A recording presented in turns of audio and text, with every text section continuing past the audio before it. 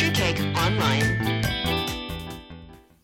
What's Bacon Cake Nation, and welcome back to the Chemistry Cayk Online podcast, where chatting about chemistry has never been sweeter.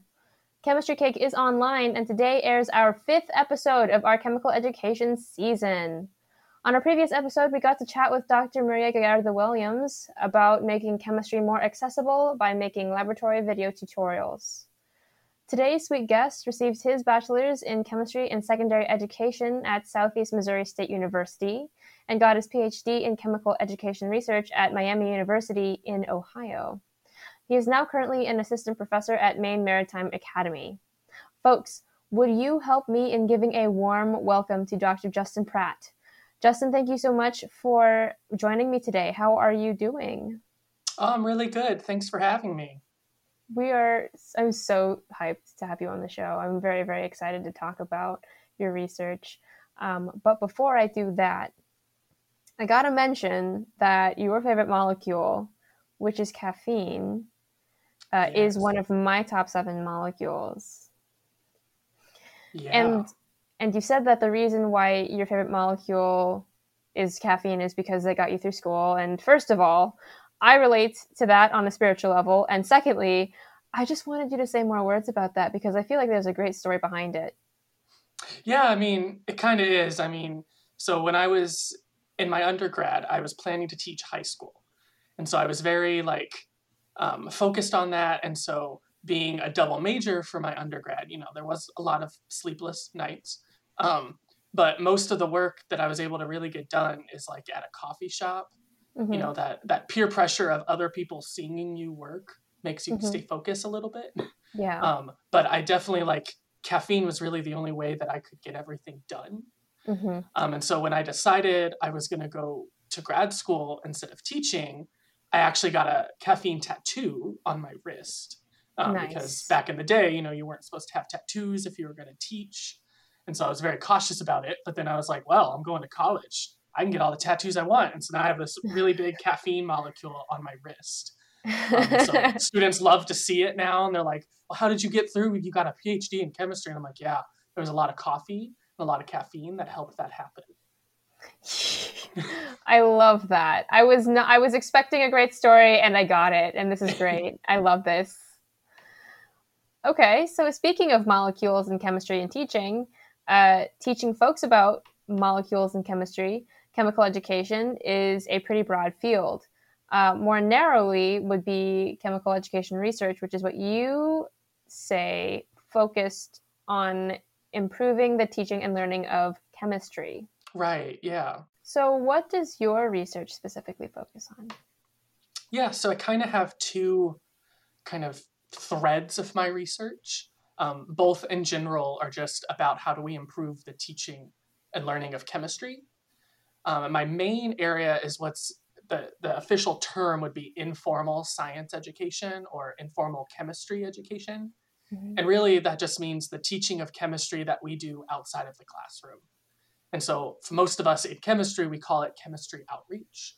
Mm-hmm. And so it's where we go and do, activities or demonstration shows with kids or the community with the goals of teaching them something. Maybe it's getting them excited and interested in science or chemistry.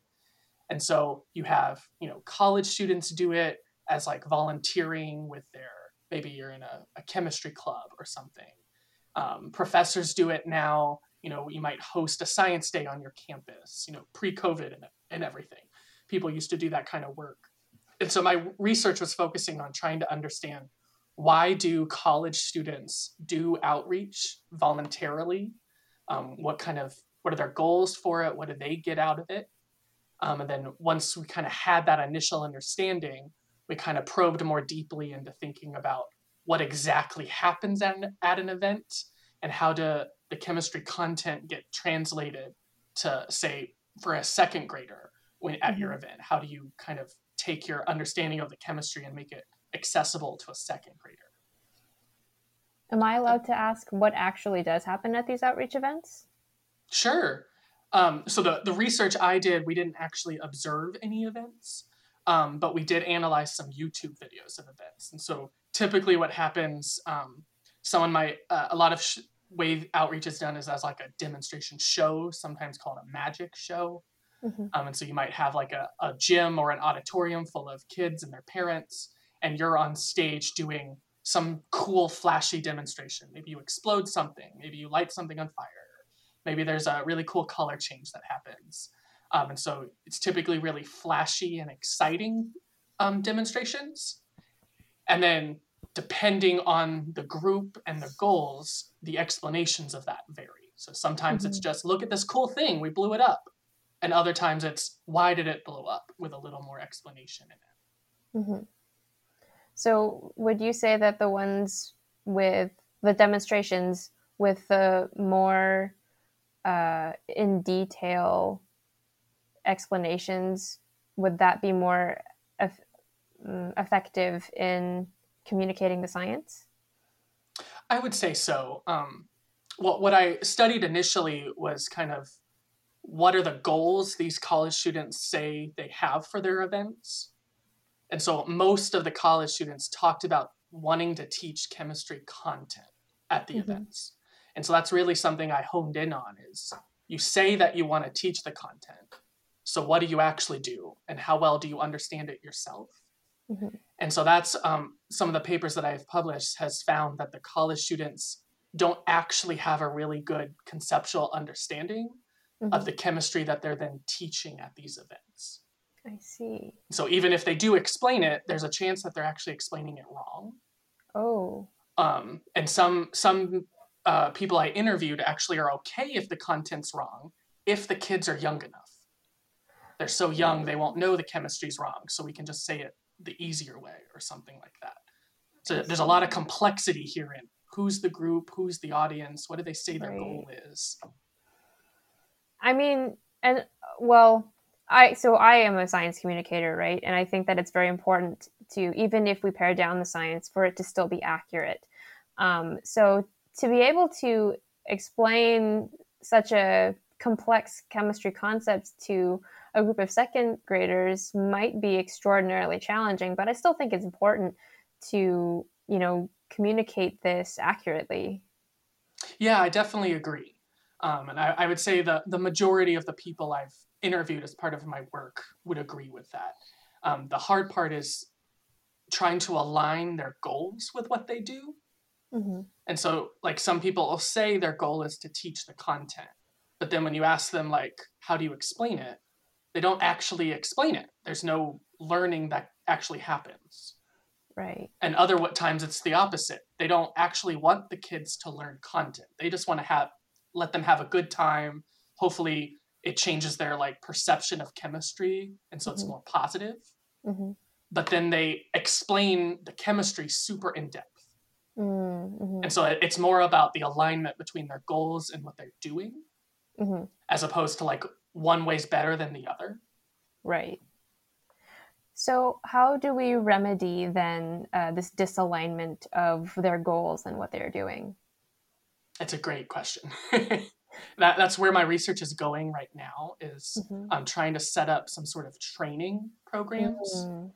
Because if you think about it, college students, you're not trained to be a teacher. You're not trained necessarily in best communication of science either. And so how do you develop these skills when you're going to go into this outreach environment where now suddenly you're a teacher? Might not feel that way, but you're leading a demonstration and you're explaining something to an audience. So you are a teacher. And so it's more, how do we help develop those kind of skills and understanding? And so my current training focus is really trying to help people actively align their goals with what they do. And so that I could throw some education jargon at you, but it's more about starting off with the goal and using that to decide what you do. And what I think a lot of, at least college students, are doing is they pick the demo they want to do because it's cool or exciting. Right. And then they retroactively try to figure out how to make that fit with what they want to do. Right. Okay. So what would the training look like?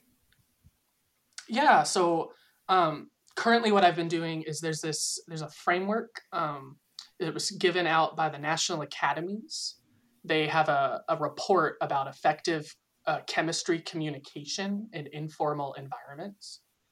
So it's maybe 5 years old now. But the first half of it kind of summarizes what's known about science communication, and what are kind of best practices. Mm-hmm. And then the second half gives a framework about how to approach planning and implementing an event. And so I've really been honing in on that framework as basically a scaffold for these trainings. Mm-hmm. And really, the college students, they didn't even know this framework existed. Right. So like that's like the big hurdle, is just getting them aware that there's work out there in education that would help you in what you want to do. But the framework, if you've ever taught, it's not like a life-changing framework. It's Mm-hmm. like, set a goal, decide how you're going to meet that goal, decide how you're going to get evidence that you met the goal. What's your evaluation Right. of that? And then how do you reflect on it to restart that process? Right. And so it's not a life-changing goal, but most students haven't thought about it Mm-hmm. because they're not trained to be teachers. And so teaching them about this framework, and then the first training of the series that I've really kind of worked out is focused on writing goals. So some people might call them learning objectives or learning outcomes, but what's the goal for the event? What do you want what do you want the kids to get out of it? If it's to have fun, well, let's pick flashy demos that are fun. Right. If it's to learn, the difference between solids, liquids, and gases, well, let's pick a demo that easily does that, as opposed to one that's really fun, but it's hard to see those connections. Right. Wow, that's so cool. Because when I was an undergrad at Southeast Missouri State, I did outreach like every weekend. It was like what got me excited. It helped me de-stress. I had fun with it. But I had never really thought about any of this before. And I was training to be a high school teacher at the time. Right. It was just, I want to do this really cool demo because I know the kids will like it and I have fun doing it. Mm-hmm. And so I get the perspective. And so it's trying to change that now to being more purposeful about what we do and why. Mm-hmm. And so that's kind of where I'm currently at, is trying to develop like a training program with like maybe a series of 5 meetings to go through different aspects of maybe that framework, and going through just writing goals, collecting evidence. And so evidence could be a survey. It could be the number of kids that raised their hand that said they had fun. It doesn't have to be some in-depth data collection or something, but helping people realize that you can still get data, even if it's how many kids smiled and seemed happy, some sort of metric there. That's so cool. So there's not a lot of people that have done this kind of work. Mm-hmm. If you look at the literature on outreach in general, it's mostly, here's how to do outreach. Here's a demo. Here's a procedure. Here's a model for a camp you could do. But there hasn't really been a lot of like scholarly work trying to understand, what are people doing? How are they doing it? How can we improve it? And so my dissertation was kind of the first that's dived into this area, because we know if you're in a chemistry department, you've probably done outreach before. Right. Either as a student, as a faculty, as a grad student, people do outreach. It's just kind of ingrained in our discipline. But now it's trying to understand what people are doing. Why do they do it? That's where my work is focusing in on. So it's less about the what to do, but why we're doing it. Mm-hmm, exactly. There was like some pushback originally when I started this work, because some people felt like it was gonna like scold people, like, you should be teaching chemistry at your events. Why aren't you doing that? And making people feel like they're doing not good work. Mm-hmm. And it's really just trying to change that message into aligning your goals and with what you do. Right. And so some people have a very strong reaction to saying you should teach kids chemistry content at an outreach event. Right. Because their perspective, it's not supposed to be that way. It's just supposed to be like helping them see that minorities can be scientists, women can be scientists, that science isn't a scary discipline. Right, right. And so it's just helping people kind of articulate their goal, mm-hmm. and helping them match that to what the actions they do. I see. Yes. So it's very motivation based. Right. That's so cool. Wow. Oh man. And you can think how complex it could get, because like some people do outreach with the general community. So that means you could have adults there, you could have little kids there. So how do you set a goal when your population that you're going to reach is so widespread? While other groups, they might go to a high school classroom at the local high school. So it's a very smaller group of people with a similar background. And so it's how do you manage all of that? Because it can get really complex depending on who's in your audience. And that theoretically should dictate what you do or how you explain something. But how many college students know what's an acceptable like chemistry to explain to a second grader as opposed to an eighth grader? Do you have no training in it? There's no courses you take as a chemistry student to tell you that. And so that's another piece of the training, is helping them just understand kind of where's the boundary lines between like someone that's in the middle school versus elementary school, and what might be appropriate depth for your explanation for them. Right. Ooh, that's cool. Yeah, it's been pretty fun. We interviewed people from across the country. And so it was back before Zoom became like the end all be all and everyone's used to it. It was back when like people had like Skype and Google Meets. We were trying to like develop methods to let us interview people where we couldn't actually meet them in person.